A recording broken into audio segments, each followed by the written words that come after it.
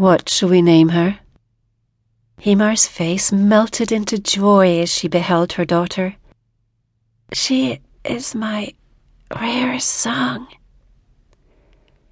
Gian Umara.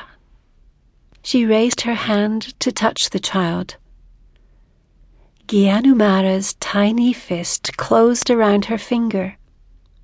Himar sighed, smiling, eyes transfixed upon the infant. Her chest did not rise again. All movement in the birthing chamber ceased. Silence descended.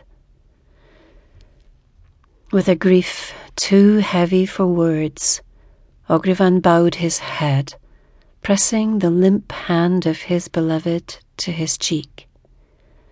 Peredur's soft whimpers drowned in the sleeping fur that covered his mother's chest.